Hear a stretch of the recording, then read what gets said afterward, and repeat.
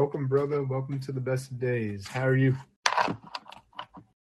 Good, man. I was watching on college football and just kind of upset because everybody is getting upset. What does that mean? Upset is when the person that's favored to win is upset in that sense. I thought you meant people were mad. So people are mad because of the upset. I am mad because I had them on my parlay. I think you and others were saying that it was a guaranteed win for that team. Yeah, so it's an upset. It's funny. As soon as you said that, in my mind, I was like, what if it doesn't go that way, though? Here I am. Yeah, that's what. And the person favored to win is usually, my goodness. It's all. I did a 1, 2, 3, 5 team parlay. That means I picked 5 teams to win, and I would have won some money, but one of them lost. And the team that lost had no business losing. So, yeah.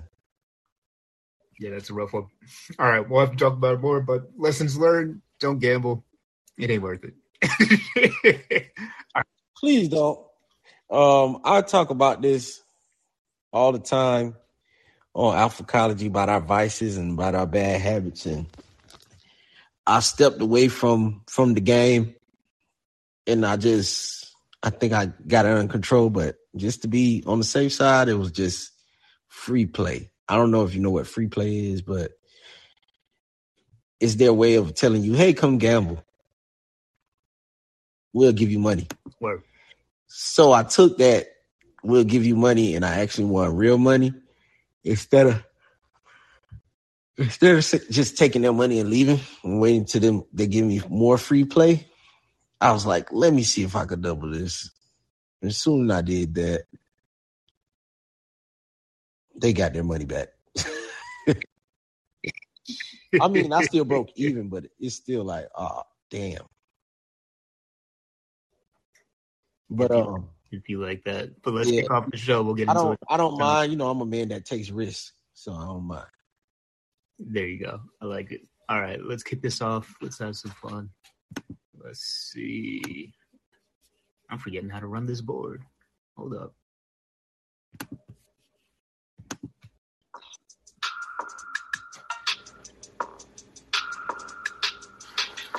Congratulations. You're right on time for the Make It Move show with Mufasa and Poppy Knox. They are totally considerate. Baby, you're not here to try to figure me out. You just need to figure out what I need from you.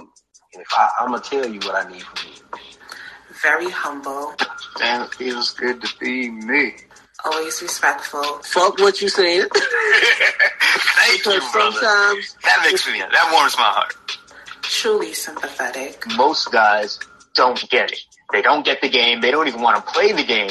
And instead of just doing the little bit of work to know what you and I know, like on this one topic even, they would rather make an excuse for not knowing the work. Absolute humanitarians. You know what I'm saying? Stay masculine and always make that person understand you are not that important in my life. Exactly. You give off that energy, and it was good. Completely unstoppable. It's the name of the game. That's why we're always making moves. We're always getting better than the last day. Always growing. The Making Moves show begins right now. All right. All right. Always a good time when I hear that. Wait, because I'm eating as I talk and getting those calories in, enjoying the day. Got my girl here before she heads off to work. How about you? What are you up to right now? Oh, nothing, man. Just relaxing, enjoying this Saturday. Football Saturday. Yes, I forgot about that life. I haven't watched a full season of football since the 90s. And in the 90s, I consider it the golden age of sports. Everybody was on fire. It was exciting. You had the 90s for football was like I would watch Dan Marino, Troy Aikman. Who else was out there that I really liked? Deion Sanders. Wait, am I saying that right? Yeah, Deion played football. Yeah. Prime time. Troy Montana. Oh, man. Legends. And then every sport was on point. Troy Aikman, Joe Montana. I'm trying to think of others. Those were the good old days where they was tough. Yeah. The game was totally different. It wasn't as technical as it is. In every sport, the same story. The game is more technical than it was athletic. The game has changed. A lot of teams do the same shit. Even though it's more popular now, football naturally going to be more popular because it's basically the biggest sport where you play 22 men are on the field. So, of course, it's going to be bigger. And it's a small season, but it's very unpredictable right now. Oh, so it is unpredictable because I was thinking maybe that this is actually not even the topic that we're going to talk about, but I do want to have this conversation with you. Is it from the outside perspective looking in? Back in the 90s, I loved football more than any other sport simply because it seemed like the one sport where every team had a fair shot at making it to the finals, to the Super Bowl. And now I feel like maybe only 4 or 5 teams have that shot. Am I seeing that correctly? In a sense that some teams are buying wins, if you will. You know what? It's more predictable. It's more unpredictable, as in, like they say, one of my favorite movies, Any Given Sunday, where the playing field and the technology, with all the technology, makes it very, very, very unpredictable sometimes. But the teams that are favored to win end up winning, per se. Yeah. And I mean, I understood that with baseball. I don't know what the NBA looks like today. And don't get me wrong, I'm not taking away from... NBA is also boring. Really? Whoa. I didn't grow up with basketball being boring. All right. Well, the NBA is boring like this. Like, it's a lot of teams that model their team after Golden State, where they jack up a lot of 3-point shots. Yeah, exactly. That shit's getting fucking boring. A 3-point shot will never be as fun as a mid-range fadeaway jumper or a dunk. So they're like, all these teams are like assembling these team full of people who can just shoot real good. Yeah. Instead of actually play the game of basketball. And it's got to be, it's the same thing with like warfare, or for some reason I think of it as war. Like, this is the closest approximation that most people will get to war. Back in the day, men used to fight in wars. Like, now we fight in football and all that. And when you're thinking about football, I'm just going to say this real quick. Like, in the NBA sense, when you have a lot of 3-point shooters on the team, it's like watching a war, a battle play out, but everybody's an archer or everybody's a sniper. Like, that's a boring ass war. These people are just picking up people before they even get a shot to do some damage. And absolutely, that's got to be boring to watch. Yeah. So it's refreshing when you see a team that actually plays the game of basketball. Like, we grew up seeing it play with Jordan with the mid-range. Nothing's more entertaining to watch than mid-range guys shooting mid-range contested jumpers. And actually, you still need that to win a championship. That's what people don't know. That's good to hear. Yeah. And I won't push it too much. You still got to drive the lane. You still got to drive the lane. You still got to shoot. You still got a lot of stuff that makes me say, damn, I wish I could do that. Yeah. But nowadays, you just got a lot of step back and shoot far jump shots. So maybe in the future, we got to do a whole episode on this, because what you're bringing up, or maybe we got to do it right now and just scratch our other idea, because it's interesting that you said what you just said, because what you said is that, or what I'm hearing and what you're saying is that our young boys, and including ourselves, are watching this, and they're not seeing The easy way these out. guys as heroes the way that we saw the 90s players as heroes. And I'm not aspiring to be that better person because of them. I've seen it's a less physical game like it used to be. And therefore, maybe it prolongs careers. Maybe it. Oh, that's a good point. So even especially football and basketball, when you spread the players out and just throw passes, it's going to be less physically taxing versus you lining up in power I formation and pounding the damn ball down somebody's. But the concussions, man. I don't give a damn, but I know for a fact, as a high school football coach,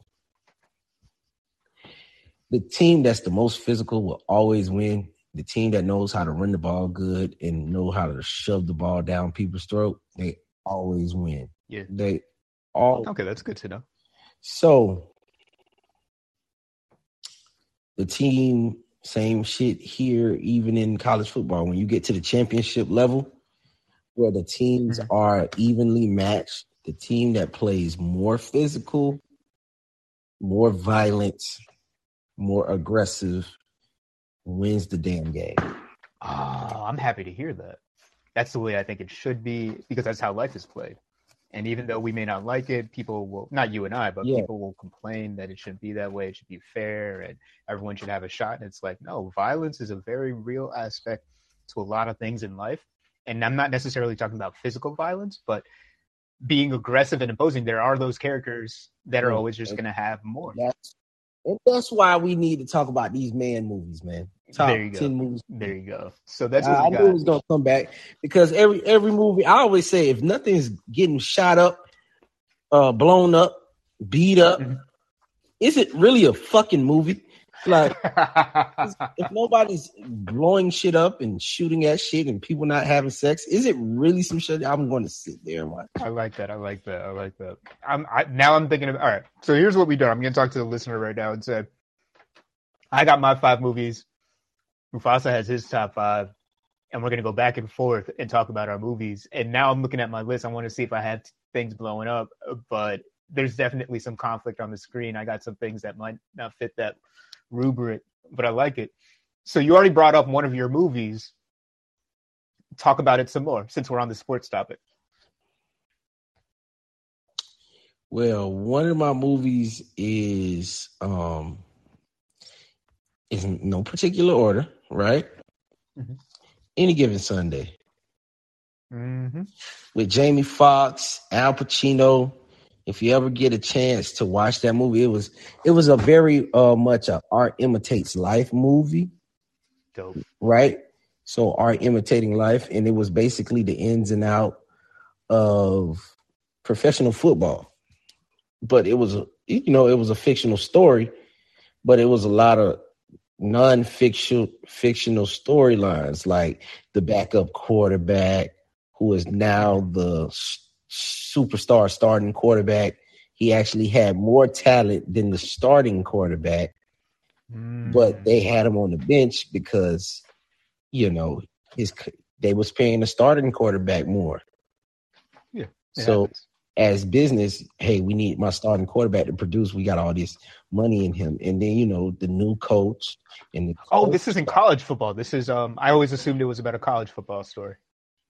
No, this was a professional. The the make-believe Miami Sharks, Willie Beeman. Jamie Foxx played Willie Beeman, the dynamic black quarterback who know how to scramble and run real fast. And it's so weird because, me being from the environment I'm in, I was used.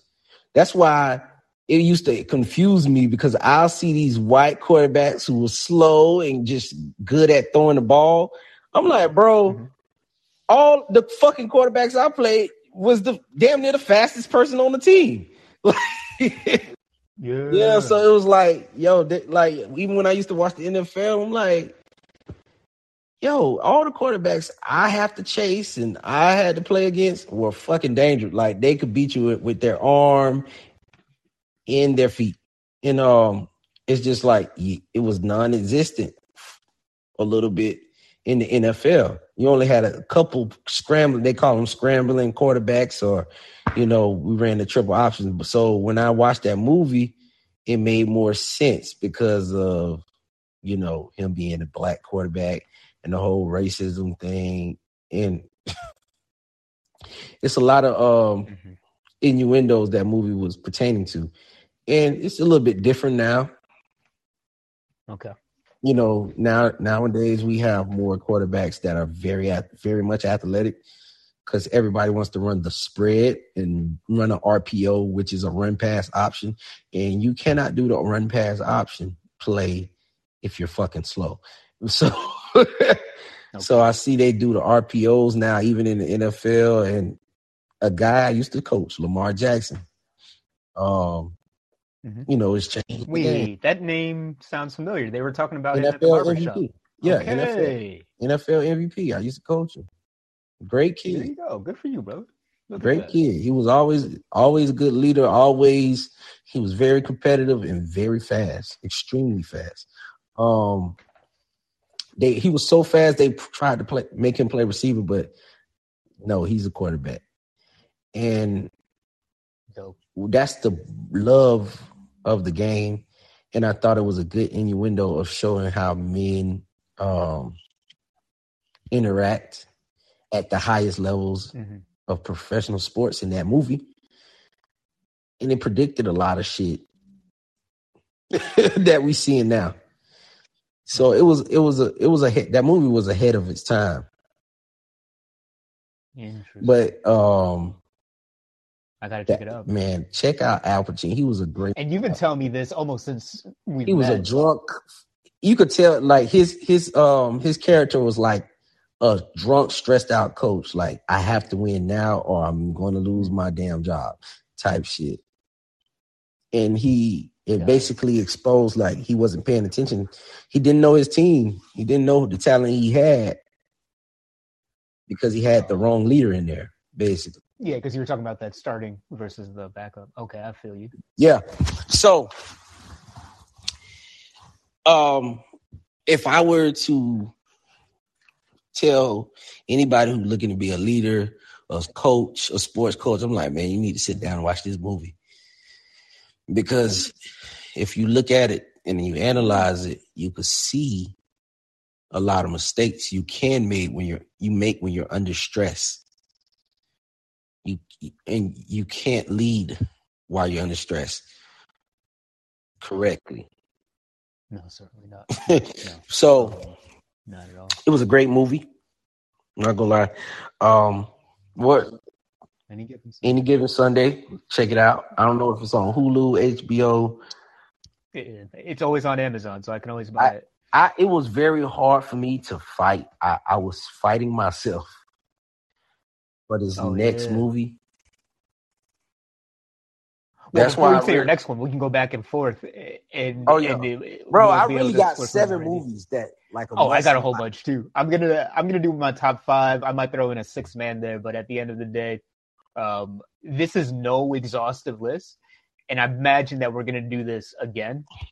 So I'm not even worried about all the extras that we can't pop in because there are so many movies that are worthwhile for men to watch. And I love the way that you talk about Any Given Sunday. Al Pacino is one of my favorite actors.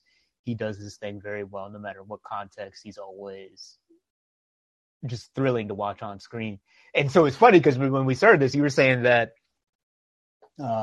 if there's no explosions in the movies, is it really a good movie? But in this case, there is explosions in your movie because I know the way Al Pacino is. And his personality, his charisma is explosive in everything that he does, including the quieter roles. Like the first role that really put him on the map in The Godfather. So you see the brother Al Pacino on the roster, like, it's going to be a good cast. It's going to be a good movie. And it's going to be explosive in a different way. So I'm going to quiet it down, though. And I'm going to go, I think this is back in the 50s, maybe the 60s. And my movie is To Catch a Thief. And I'm pretty sure most people have never even heard. You see, you just said what I was about to say. Never heard of that shit, bro. Exactly. And it's an old movie from the 60s. There's an actor that I never really liked. His name is Cary Grant. And it's a movie about a man that served time in prison because he used to be a cat burglar. He would go into these millionaire mansions and rob them blind. And he was really fucking good at it. He was also a man that served in World War II. He just happened to have this other life after he came out of the military. And then one day he gets caught, he goes to jail. The movie starts off with him being a free man out after his prison time. And you're just exploring the many different things that he's just living a nice life. He happened to have some money stashed away, so he gets to live the way that he wants to. I believe it takes place in the south of France. So we're talking about Cannes region on the French Riviera. It's all in English, though. And then you just have characters from all over the world. And the movie is about him trying to dodge the cops while he proves that he is not the latest new cat burglar that's robbing millionaires blind. And he knows it's not him because it's obviously not him. And he's like, who is pretending to be me, trying to frame me? And it's just about that adventure. The reason I bring it up, though, especially for men, is that this was the movie that helped me think about my own masculinity. I never consciously thought about what it is to be masculine. And then this movie, someone directed me towards it. They're like, think about yourself in context of this guy. Not to say that I got to be like this man, but look at the way he decides to be a man. And what's really good about it, to the point where I tell other people to go watch it, is that whenever guys are having a hard time talking with girls, especially on dates, and they want to be witty, they want to be quick-witted, and they just don't know how to pull that off, I tell them to go watch this movie. And what's great is the way that whenever a woman is on screen with this character, he never takes the woman seriously. Not in a disrespectful way, but he treats them like a kid sister, and he teases them and he plays with them, and they love it. Even though in some cases he's actually just ignoring them. He's like, all right, you're saying silly things, so I'm not even going to entertain it. And that is a powerful skill set to have, to not take women seriously, even if you think that what they're talking about is a serious thing. They're just doing what women do, which is like they talk about whatever comes to their mind, even if it's not helpful or constructive. And he's very playful with it, to a point where he can help a woman realize, oh, I'm being silly. Let's go back to having fun. So I love that about that, how he talks with women. And then on top of that, it's just how he presents himself to the world. Even under this immense pressure where everybody is after him, everyone wants to accuse him of a crime he didn't commit, he is still calm, cool, collected. And in his own style, he's suave, debonair, tall, dark, mysterious, provocative. He's all the things that all men are. And I think it's a great way to learn out what kind of man are you going to be? What is your version of this guy?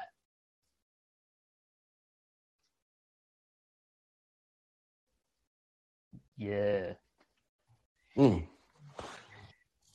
Catch a Thief. What's this movie called? I want to say it's like 1959, maybe 1963. The lead character is Cary Grant. Who is the other people in it? It's one of those, it's a very white film. So it's one of those things, like, if you don't know white culture, which I don't, it's all those people that other people be like, oh yeah, that's a very famous person. I'm like, oh yeah, sure.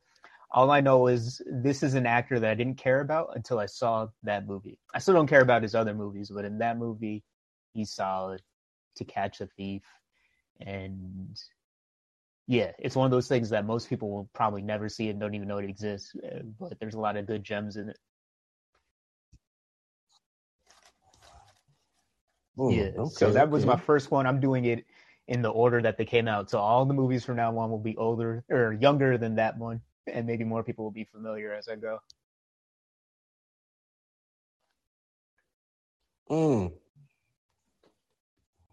All right, so here's my next one, right? Hold on, let me pull it up. All right, I got like 7, but this one this one hit me later. This was always a cool film for me to watch when I was a little boy. Okay. It's a great movie for my red pill brethren out there. And all right, it's called. It sounds good so far. It's called Blade with Wesley Snipes. Hey, the original one, yo. The original Blade. Listen, bro. Listen, just hear me out. Oh, I'm on your side already. Blade. They was trying to kill him because he was something special. They was trying to kill him for his melanin. In a world full of white blood-sucking vampires, they needed his blood. They was trying to kill him for his melanin. Is that what it was? I don't even remember it that well. Yeah, they was trying to kill him for his blood. Really, I say melanin because it's something special. So I look at it the same way. They was trying to get him up out of there so he won't procreate. You know what I'm saying? Or do anything crazy. But he was using all his weapons of the earth, like sunlight, garlic, the silver knives and all that shit, to basically defeat their asses. It's a great movie. I'm actually going to watch it again now that I'm 30. It's one of those movies you're going to watch it every time and you'll be like, damn, I didn't notice this shit. You can see it. You can relate a lot to life. It's kind of like that red pill life. Everybody like to say, "Oh, I'm red pill," and they walk around blue pill people all day. So he was basically a half vampire walking around full of vampires all day, and they were jealous of him because he could walk. They called him a day walker. He could walk in the. You're jogging my memory because I've seen it a few times. He's a day walker. He could walk in the light. And, he was kicking everybody's ass. And it's basically an analogy for life. Like, because how can I put this in a nice way? Because I don't want all y'all thinking y'all Blade, but this was like a lone wolf. He was like an alpha male, man. He lived in his own lane, stayed in his own environment. He knew what he had to do. With that being said, they couldn't turn him, even though he was surrounded by a whole society of vampires. They couldn't turn him into one of them. And that's cool for my red pill brethren. You were surrounded by all these motherfuckers that's trying to turn you into one of them. Trying to give you vaccines, trying to pollute your mind. You know what I'm saying? And when they can't do that, what they try to do, cancel you, kill you, whatever, make you irrelevant. They try. So, I always looked at Blade as a shoot. I was just like, man, they could have just made this shit being a black man in America at the end of the. You see, I never looked at it as a racial thing, but there's a lot of good points that you're bringing up. Not supposed to, but bro, all the bad guys in the damn movie was white. For some reason I never thought about that. It's obvious. Y'all can't find this nigga. Y'all, it's a whole white world. He's the only black. Yo, it's funny because I never thought about it in a racial context. In fact, everything that you're saying about Blade is how I feel about the Incredible Hulk. Whenever I see that character in a movie, I think, all right, this is a black man dealing in a white world, and it makes perfect sense to me. But this is an obvious movie where that same conversation is being had, and I never thought to see Blade as a racial commentary on where we are. And it's a dope ass movie. Blade is a dope ass character. You could damn near make a whole. I was praying Netflix or somebody did a television series on Blade. I watched that shit. Ooh, yeah. Because there's a lot of killing vampires and shit like that. He always had all that fucking leather on. No, absolutely. He was badass. And that was one of the first movies. I'm trying to think of anything else, but it was one of the first movies where, remember that introduction scene? Because he's in some underground rave and he kills 50 guys at once. I've never seen that in a movie before. Outside of Kung Fu movies, that never happened. Hopefully they don't ruin it, but they're making a whole new Blade. I've heard that. Yeah. There's a new Blade coming out. Supposedly Mahershala Ali, so I can physically see it. But if it's going to be a Disney movie, he kind of looked like Wesley Snipes. Yeah, exactly. But if it's I like him as an actor, but I don't know if it's the right role. And if it's a Disney movie, then I'm going to be concerned. But if it's another, exactly. It's probably going to be a love interest in that motherfucker. They're going to water it down. They're not going to make it rated R, and it's going to be like another Black Panther. And so it's just that character deserves to be dark, gritty. I'm ready to shit all over that new film of Blade. I'll give it a fair shot, but I don't expect much from it. You know they're gonna pussify it. No, absolutely. It has to be done in the way it was in the 90s. And remember, the 90s was Wesley Snipes. That was the era of Wesley Snipes, and it's a shame that he had to go to jail for some time because of the tax stuff. But at the end of the day, it was him and Denzel. The way I remember it. Fucking Nino Brown, man. You know what? I forgot to put that on. You know what? That's another list. Like I said, we're going to do lots of these episodes. I know for a fact we will. Because there's a lot of terrible movies that come out every day, every week, every month. But the classics that you and I both love, there's hundreds of them. So we could easily do this like once a month and it would never get old. Oh, man. Yeah. Actually, let's not talk about it too much, but I will say Wesley Snipes ran the 90s. He was funny. He was dramatic. He was provocative. He looked good. He could fight. He could talk with the ladies. He could do it all. He could kill monsters. He could kill vampires. And one of my favorite movies is Drop Zone, which is basically Fast and Furious before Fast and Furious came out, but with skydiving instead of cars.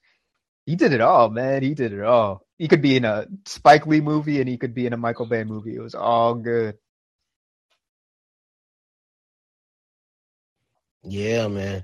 I really enjoy that. What is it called? You know what? Never mind. I don't got it. Just save it for the next time. Because I already said a couple movies that I would want to talk about. It's a lot of movies, but go ahead and say but I'm glad you did because I almost forgot about it. Blade really never got its flowers back in the day, but it was a solid ass movie. Exactly, it still is. It didn't age badly. It gets better with time.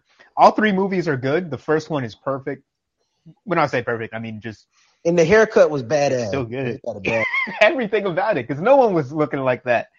And they really took some creative risk, and it worked. And it doesn't feel like you're watching a comic book movie. It feels grounded. I wanna say that shit came out in 1998. So I was a good 9-10 years old. And I had a lot of movie experiences because my dad used to take me to the movies. We used to movie hop. Okay, I like that. Back in the day, that was our thing, man. Saturday, my mom went to work, and my dad was like, "Yeah, we're gonna hit the movies." My bad. I like that. I'm gonna have to do that with in the future with my sons. It's not gonna be the same. I don't even like the movies we have out right now. Yeah, man. I'm not gonna be excited for when they're kids. Man, listen. Every Denzel, Wesley Snipes, Spike Lee movie that came out, my dad took me to see it. Dope. Oh man, that was probably inappropriate, but I'm glad you had those super inappropriate, but he didn't care because. Thank you, Dad. All right, so I'm gonna bring it back to my last movie was from the 60s. This movie came out, I think, in 1987, and the movie is Predator. And it was one of those movies where it was the last of its kind. When it came out, there was no other movie like it because the culture was shifting away from having machismo men in the limelight. So when you look at the cast, it's all these guys. Even the director, he had to put on some pounds to keep up with because he played a role. But I think it's like 5 or 6 guys, and they're all jacked. It's Arnold Schwarzenegger. It's Carl Weathers. Am I saying that correctly? And then a bunch of, what do you call it? Former what we used to call WWF, which is now WWE wrestler. What is his name? Stone Cold Steve Austin. No, that's not correct. Anyway, hold on. Say the movie again. Predator. The original one. Predator. Arnold Schwarzenegger, right? Yeah, exactly. So they went to Puerto Rico, they shot this movie, and a lot of people laugh at it, which is a shame. They laugh at the movie because they're like, oh, look at all these guys pretending to be extra machismo and tough and toxic masculinity, this and that. So when they watch it, they're actually laughing at it. But when you sit down to watch the movie, if you're high IQ anyway, like us, you're going to sit down and you're going to be like, okay, this is comical. And it's grounded. It makes sense. And this is how these characters would live. This is what it is to be a man on your mission, going into the jungle to execute your orders and then make it home as safely as possible. And in this case, they don't get to make it home safely. The mission is accomplished, but they don't get to make it home safely because they're picked off one by one by this alien that it is part of the, like, a rite of passage that it has to kill and then go back home and talk about their conquest. So there's this creature never before seen, and it's just in the jungle. It camouflage perfectly. Like, the technology is ahead of its time, but like, this guy can just blend in with anything. And Arnold Schwarzenegger is trying to figure out, like, what is this thing, and can it be killed?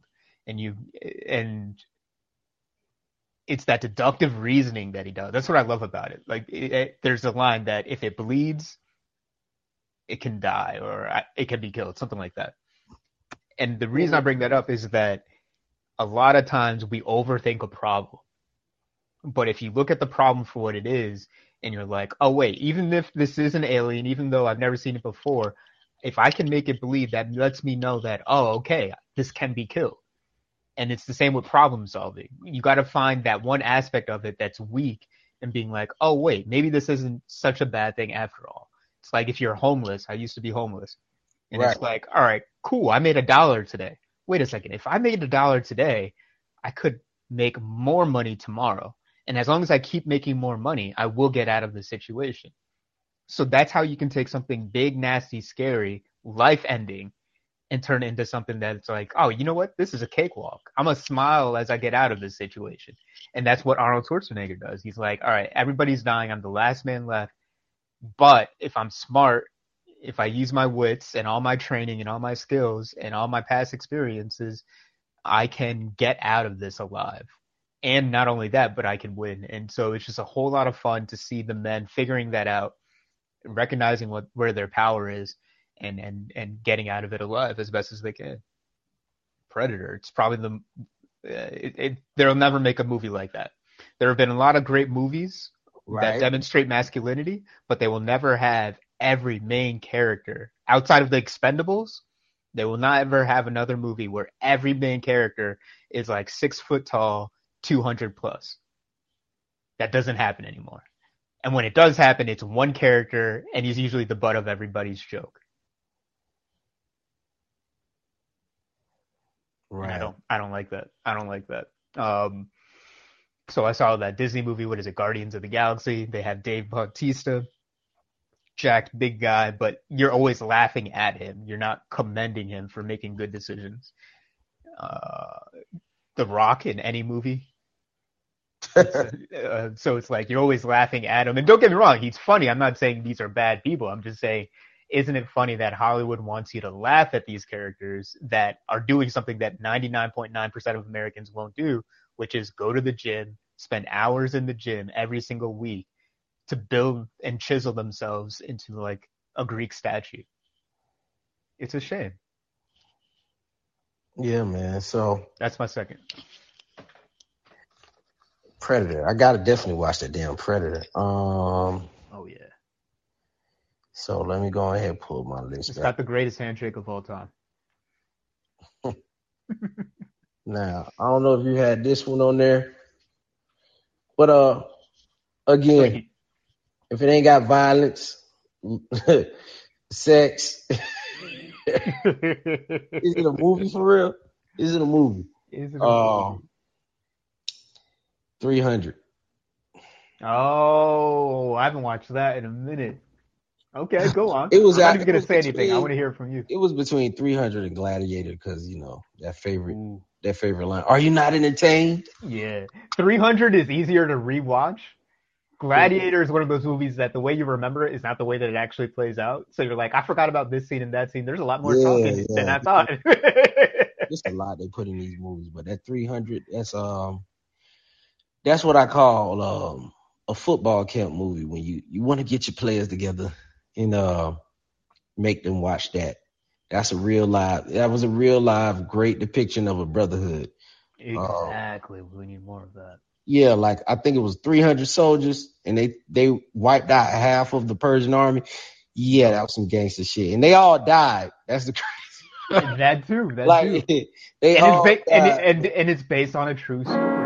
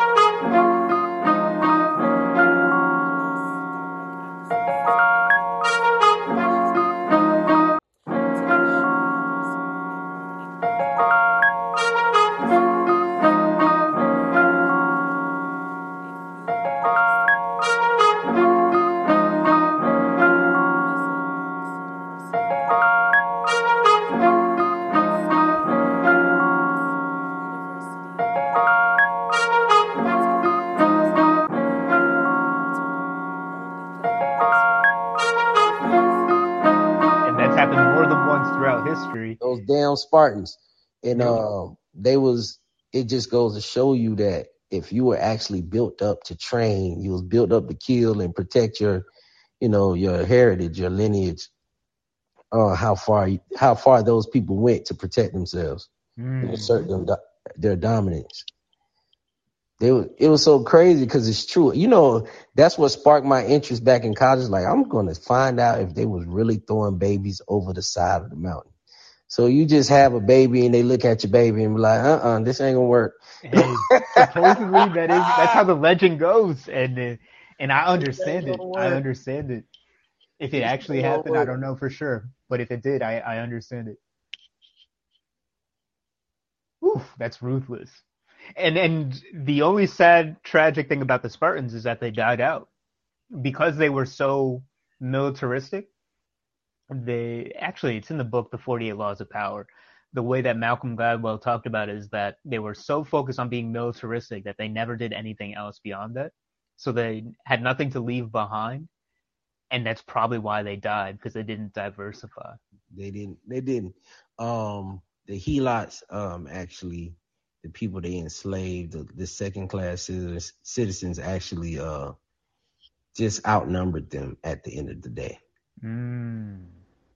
To the point where, you kill like 30 of us by yourself, but it's only 100 of y'all, and it's 20,000 of us, and we ready to fight. So you know what I'm saying? It's true. Oh, you're talking about the movie. I thought you were talking about the history. No, I'm talking about in real life. I'm talking. Okay, cool. The history of the No, absolutely. Yes. So they started training at 7 years old, and in other cultures, and when I look through anthropology, they usually take the boys at 7 and start raising them to be men. Nowadays, we don't start raising the boys to be men around until about goddamn 18, maybe 10, maybe 15. I'm gonna say 15 because I've been working with these boys and they really got to get their mama titty out their mouth. It's weird because I'm just glad I had a tough upbringing. And because of that, I had to grow up fast. I'm kind of glad too. I got my girl when she wants to do this little verbal jousting. She tried to shame me about, they didn't teach you this and they always just taught you to be tough. And I'm like, yeah, that's why you're here. Because both of us can't be fucking soft. You know what I'm saying? No, absolutely. When I was 5 years old, I was taking care of my younger brother, and he's 4 years younger than I am. When I was 5, I was already doing. They had me working. I was on the back of my granddad, or my dad's truck. Whatever the fuck they went to do, I did. I had to, cause my dad was determined, like, you ain't finna be hanging around your mama all day. You know what I'm saying? So I like that. Well, good for you. Good for y'all. All right, we can keep it moving. But thank you for that reminder. Yeah, but I wanted to highlight how. Oh yeah. I wanted to highlight how they got the best of the best, who they thought were the best of the best, and they took them on. You get what I'm saying? So the Spartans were mentally, they were tough, bro. And to make a tough motherfucker, you kind of gotta. It starts from a young age. You start grooming that toughness from a young age. It's gonna kind of suck to try to do it once they hit, 14, 15. It's a little bit harder because now when you try to make them tough, it's more psychological because you got to build them up. Yeah, they're very.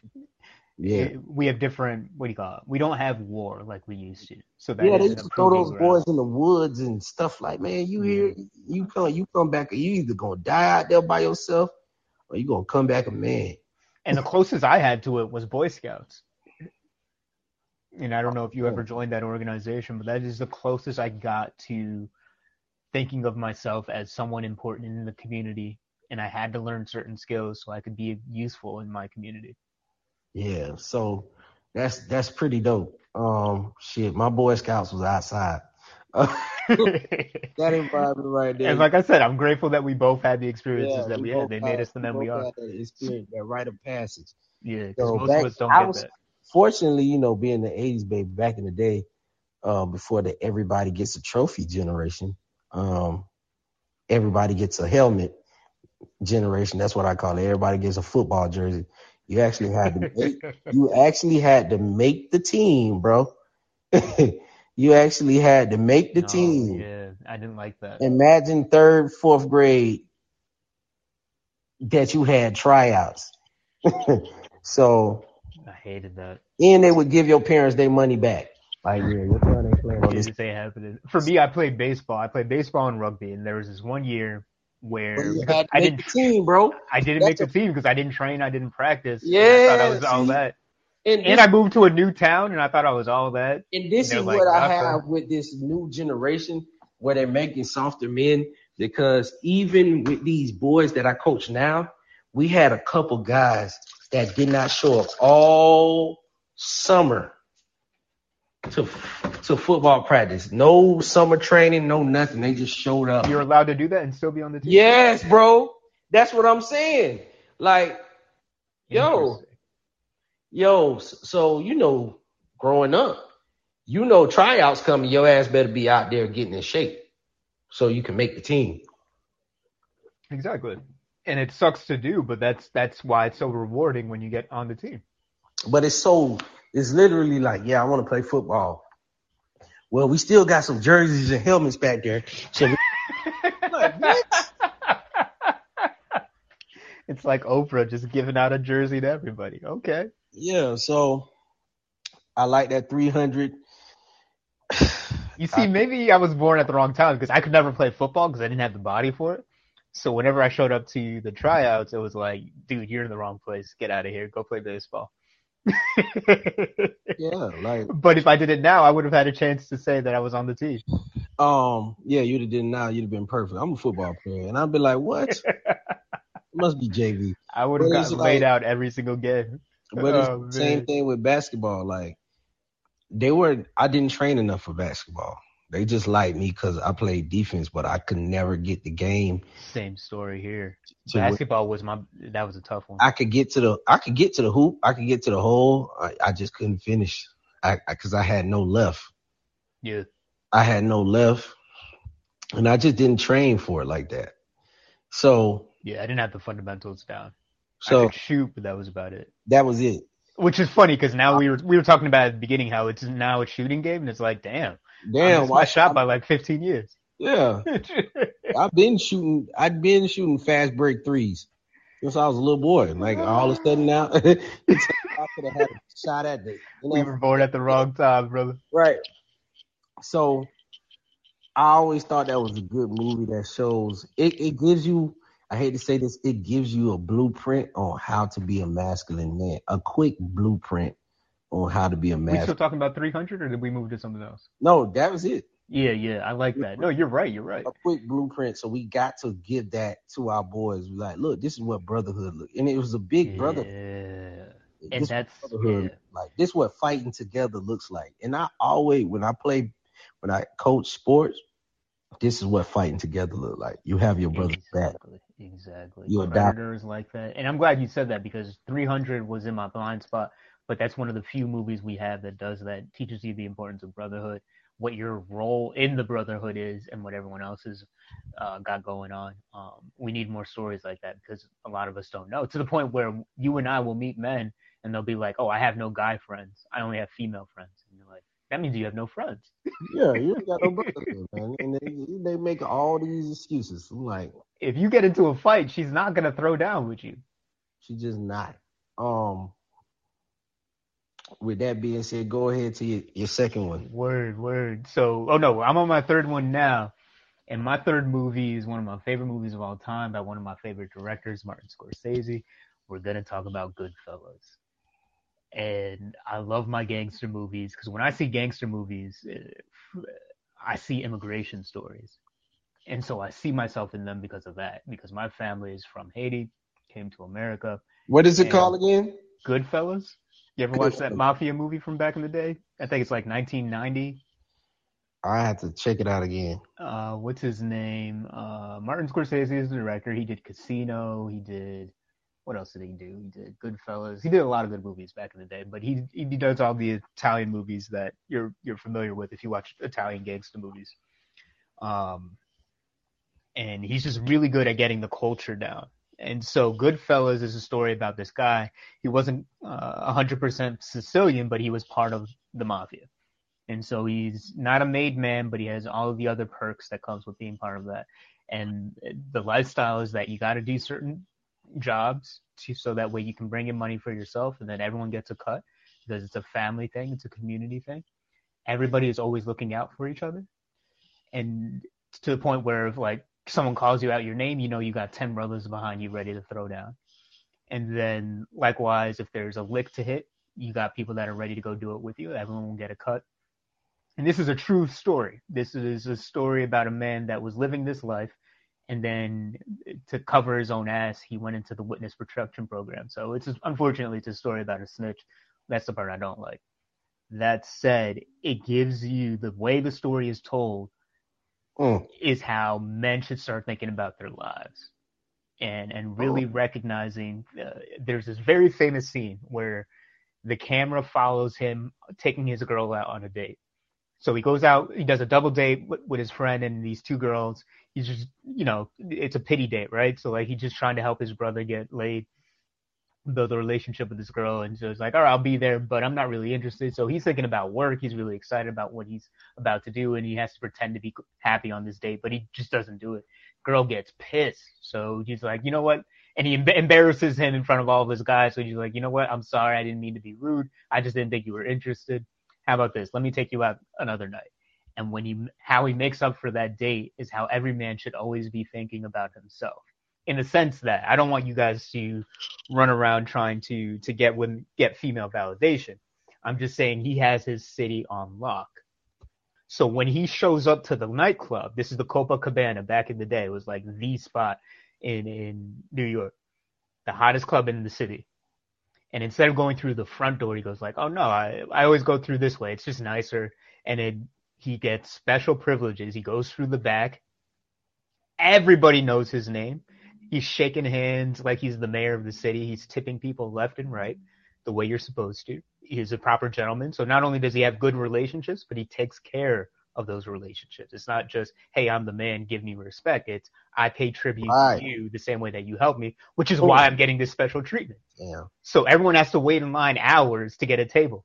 So he's going down. He goes like, "Oh, how do you know everybody?" And he's like, "Oh yeah, I just do this, I do that." And this old guy is just someone I met at high school. And so this lady is enamored by it. She's like, "Who the hell is this guy?" And that's how women should be around you. That's how your friends should be around you. And so you're walking down. He goes into the kitchen again. He's saying hi to everybody.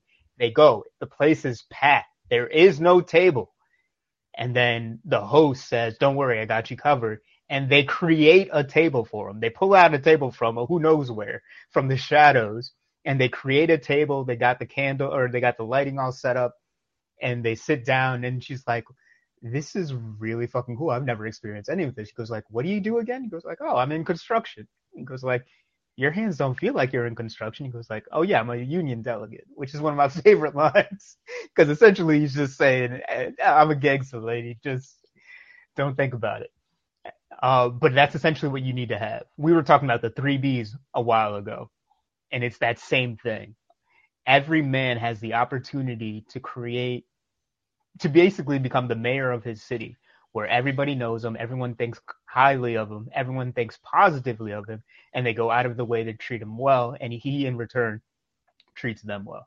And so that's just one scene, a lot of powerful lessons in like 7 minutes. And the whole movie, you learn other things. It's like, always have your brother's back. If his relationship with his girl is off, make sure he gets it correct, even if it means he has to leave the relationship. So there's a point where he's cheating, and he has a wife. It's not even his girlfriend, but his wife. He's cheating on his wife, having an affair. And they're like, "We understand you got to do what you got to do, but be smart about it, because this is your wife. If she starts talking, if she gets so mad at you that she goes to the cops, we're all fucked." So they have to sit him down and be like, "Get your shit right." And then those are the conversations you got to have with your boys, because if one of y'all is fucking up, then it's going to affect everybody, whether you're aware of it or not. That's just the way it is. We are all a community. That's why it's so important to vet who you invite into your life, and to know that you're willing to go toe to toe with them against the world. So like you and I, we vetted each other properly. Game recognized game, and I'm like, all right, cool. Even though we've never talked before, the way you talk, the way you move, the receipts you're showing me lets me know that we're on the same page. And now we're building a relationship, and we know each other so well that it's like, yeah, if something goes down, if someone ever accuses you of anything, I'm gonna discredit it immediately, because I know that's not you. I know who you actually are. Right. And you got to have those kinds of bonds, and the movie is all about that, because that's what mafia life is like. It's not a bunch of people killing recklessly. It's about people preserving their culture, preserving their families, and yeah, you get to have a real good time if you're doing it right. Exactly. Yeah, I'm loving all these movies because they're all like building off of each other, and it just makes me want to watch all of them. I don't really watch a lot of movies these days, but I could easily watch all these movies back to back. Man. All right. So it's a lot of movies that we'll see. Mm-hmm. Let me see. It's a lot of movies, man. Let me see. All right. So my next one, right? Mm-hmm. We ain't talk about this yet. Cool. But I can't leave that shit off my list, man. What you got for us? Fight Club, man. I do know this one. I do know that you like this one. Yep. Fight Club. It's just heavy on the duality. Mm-hmm. And how if you let one part of your dominate more than the other, you're headed down a hell of a road, a path of destruction. So like I've been telling you, I got Greg and I got Alphacology. Mm-hmm. I have to balance those two personas out wisely. Yeah. You know what I'm saying? To actually function in this society. Yeah. You get what I'm saying? Oh, I know it. I live it. You get My what dad did not name me Poppy Knox. Exactly. So it's kind of like you got to use one to protect the other, but you cannot just get rid of one and keep the other. You get what I'm saying? Yeah. Fight Club is basically a man who had dual personalities. One was very timid and depressed, and the other one was like, how can I say the best way? I don't give a fuck. I'm gonna do what the fuck I want to do, and I'm gonna create what the fuck I want to create. And I always said it was the alpha male versus the beta male. The red pill versus the blue pill. The guy who was depressed was the blue pill guy, because they told him he was following society standards and living in that corporate structure, and he was just unhappy.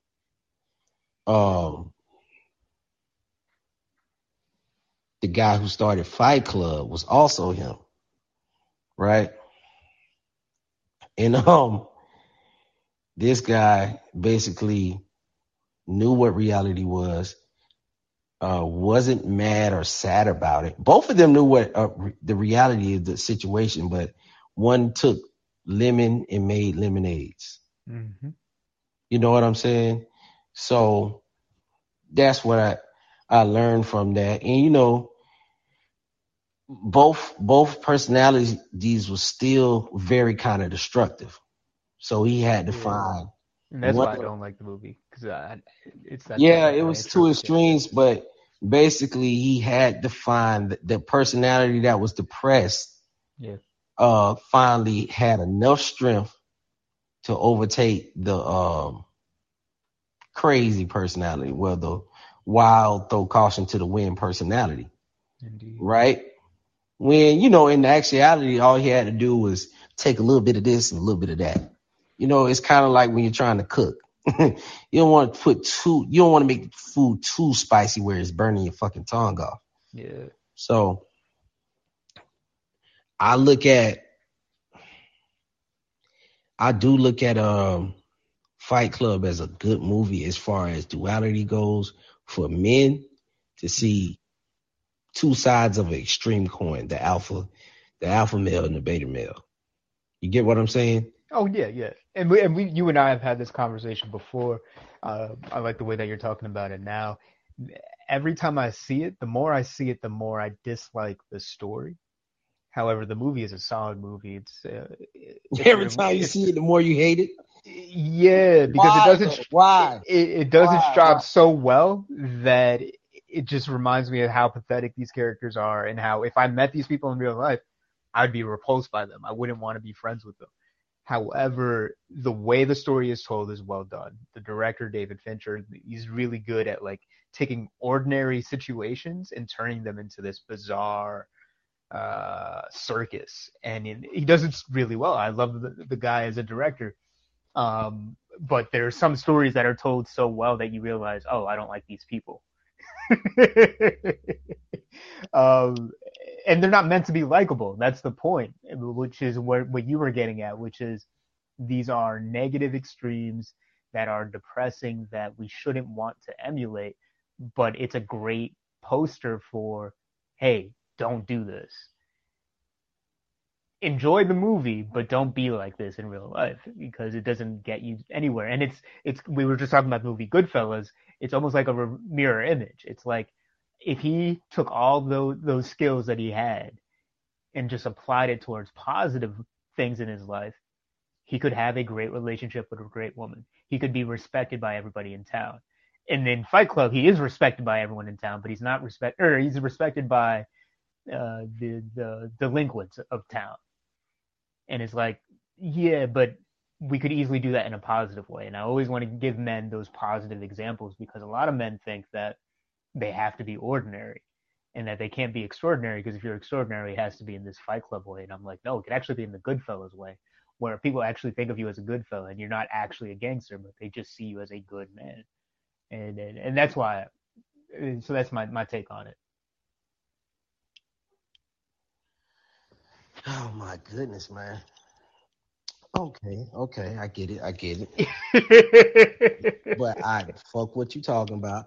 Uh, that be the first when I went. You know what I'm saying? When I gotta convert these beta males to alpha males, those be the first few. That's gonna be one of the first movies I tell them to watch because the first time I seen it at the end, that's when I realized, oh my god, this is the same fucking person. Yeah, and that's what I like about the movie. And then once you watch it again, then you be like, all right, I don't like this shit. All right, I get it. That's why I said I get it. But that first few times, and once I explain it to people, then they usually see what the hell I'm talking about. And I love that because one of the things that I do with the people that I work with is show you how to, whether you're a man or a woman, I show you how to make a persona, how to make like an alter ego, a superhero version of yourself. And that's what Fight Club is a great way to teach that, to show that. Yeah, and guess what? I forgot. You know what? That movie is actually on my list. So let me shut up. I was about to say one of my favorite movie lines. Cool. Then I'll say what I was going to say next, and then we'll get into that one. My movie, second to last on my list is the movie Heat. I think this is about 96. Director Michael Mann. And it's a story about discipline. The reason I like it because it's all about discipline. And there are these several guys that have worked together. They're ex-military, they're ex-this and that. They have a special set of skills. And they spent some time, some of them have spent some prison time together. And they rob banks. They rob, armed trucks. What is it called?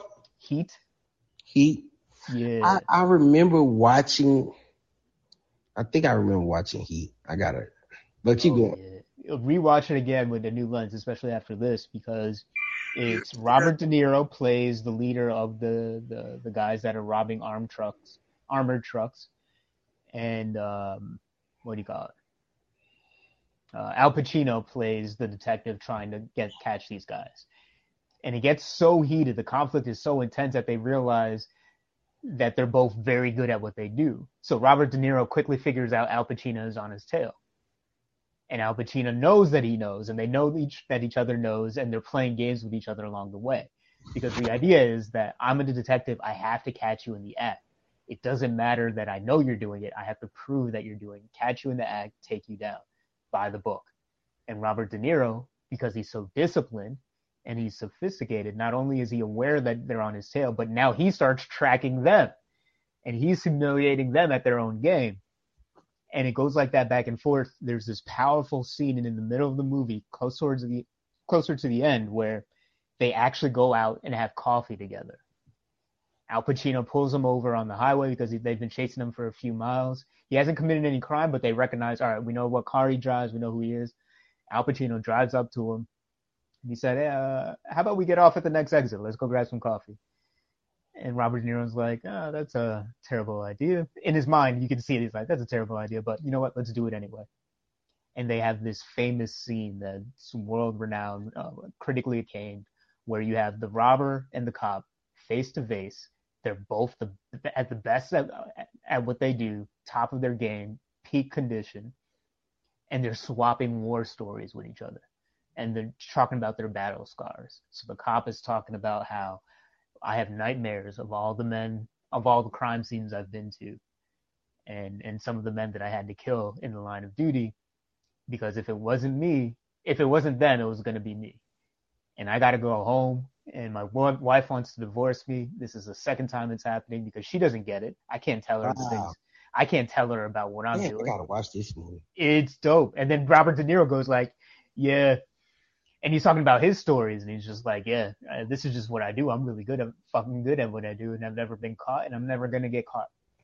And if it comes down to it, and it's just you and me, I'm taking you down. But you're taking me down, but I am not going to prison. And it's this heated conflict where you recognize that both of these men are righteous. They're so righteous, that they're so disciplined, that's the reason why they're good at their game. And it's not because you have to live your life one way or another as a man. It's that whatever you do it righteously. And I don't know if you and I have ever talked about this before, but I'm always reminding people to do things righteously. Don't just do it because someone told you to do it. Don't just do it because you felt like doing it. Do it because someone the other day asked me, why do I smoke cigars? And I'm like, or no, they said, should I smoke cigars, yes or no? And I'm like, well, first off, that's the wrong answer. If you like smoking cigars, smoke cigars. If you like smoking weed, smoke weed. If you like smoking whatever, but do it because you want to do it.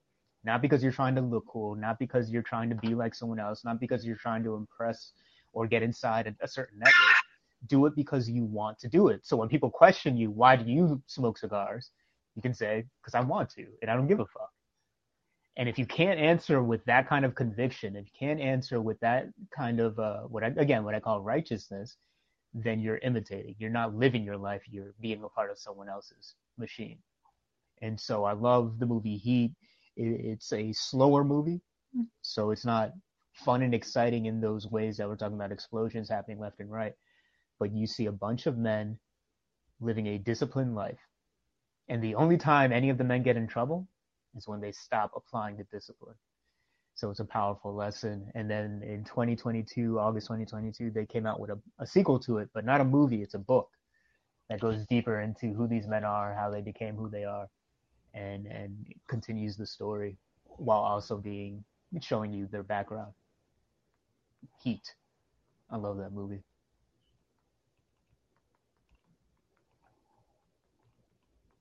I actually talked about it for 4 hours on my friend's podcast. What's it called? Red Smoke. So if anyone wants to look that up, we watched the movie in real time and I broke it down scene by scene. Great fucking movie.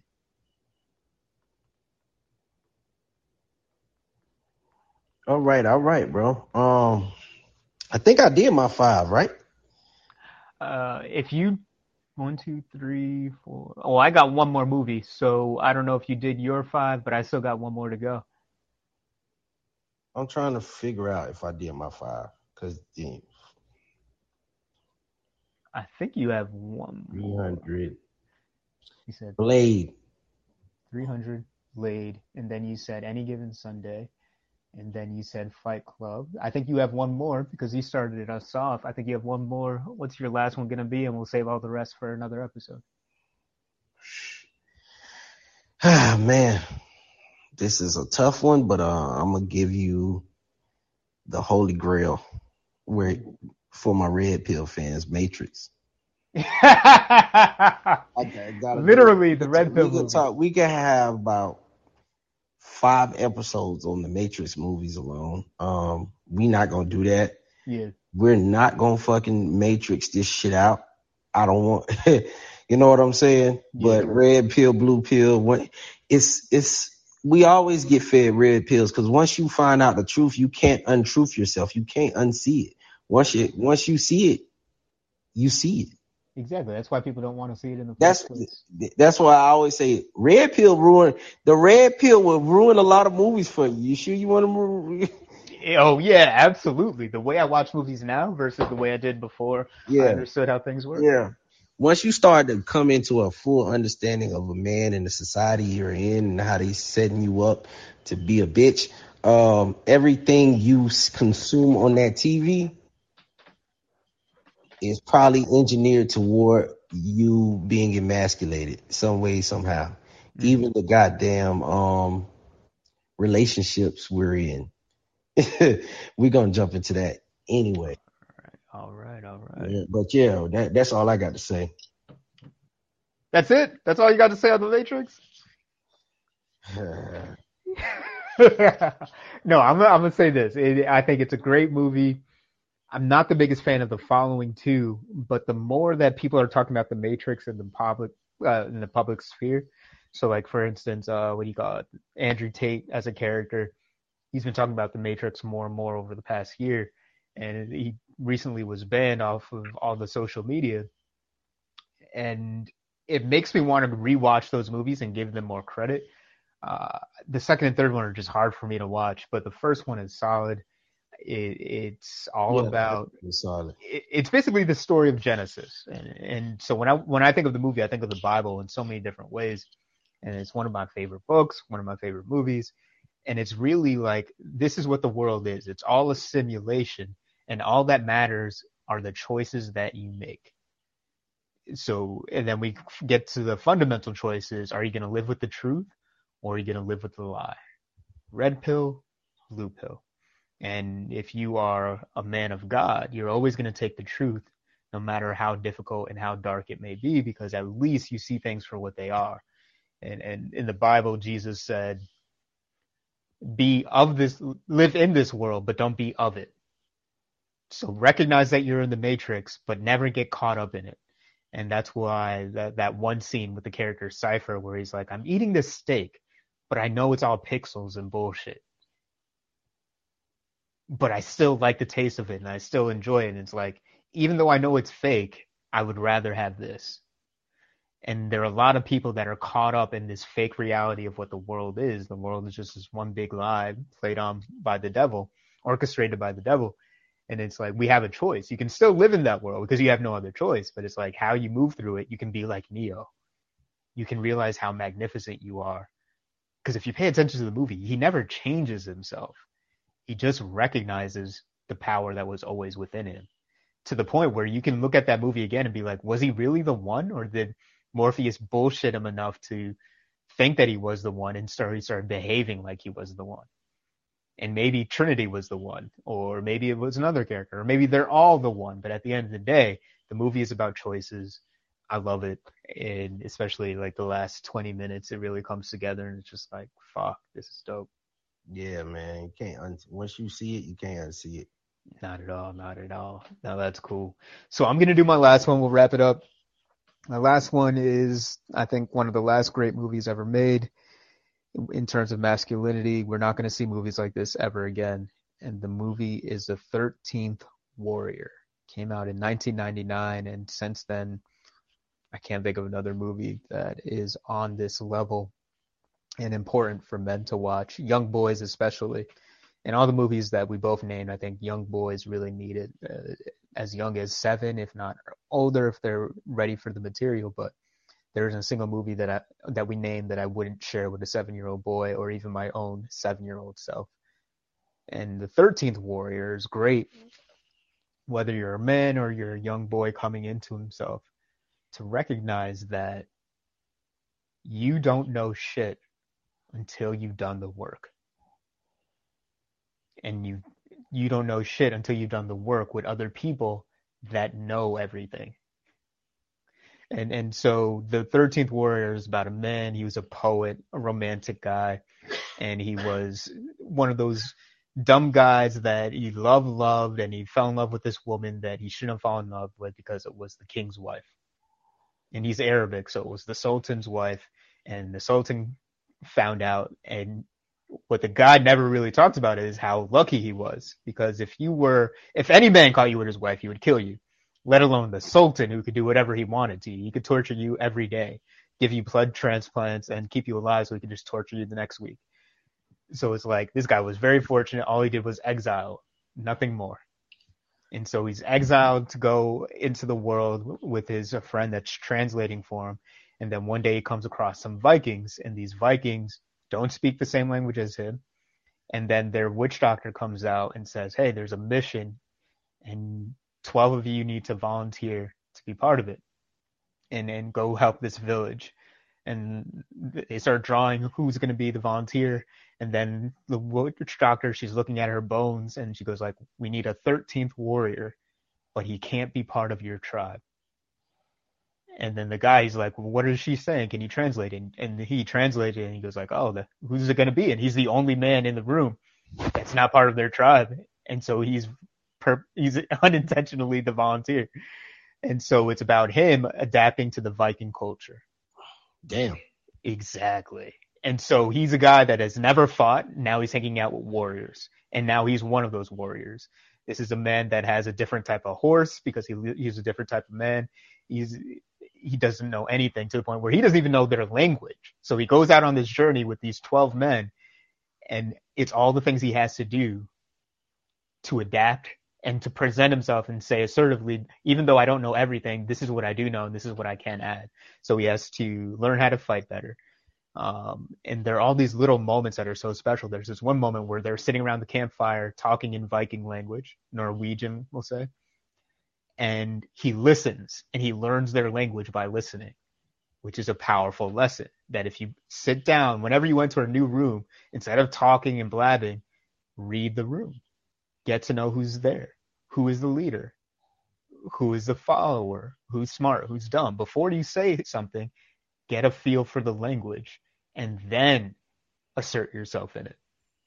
And they're impressed by that. They're like, oh, you really did listen. Thank you. Since you learned our language, can you teach us your language? And he does that. And the king tests him in different ways to see if he's bullshitting him or not. It's really clever. There's this one part where they get off the ship and they're going towards the village. And he goes like, this is your sword. And he throws it to him. He goes like, oh, it's heavy. He goes like, grow stronger. Because that's what it is. Life is going to throw things at you that are too much to handle. But guess what? If you train, you will be able to handle them. And we live in a world, a modern society that says if something is too hard, don't do it. It's okay to not do it. It's okay to be weak. You don't need to go to the gym and train stronger. Girls don't like you? It's okay. Here's a fake girl on the internet. Look at her. Look at her tits. Jack off to this. So as the movie goes on, you learn different things, and to the point where he's like, all right, I see your ways and I appreciate them, but because I am a different man, I need to do things slightly different. So even though this sword, I can train to use it, I created my own sword. So he fabricates his own sword in his own cultural style. And because it's from his heritage, it actually makes sense. And he's more deadlier with it than trying to pretend to be like them. So there are all these little lessons as you go. And it's something that all young boys should see, because that's exactly what they're going to go through time and time again in different stages of their life. They always need to be prepared. They always need to be training. They always need to be listening before they speak. And when they do speak, they have to say something of substance that helps everybody in the context. The 13th Warrior, I think it's the last great movie about masculinity and brotherhood.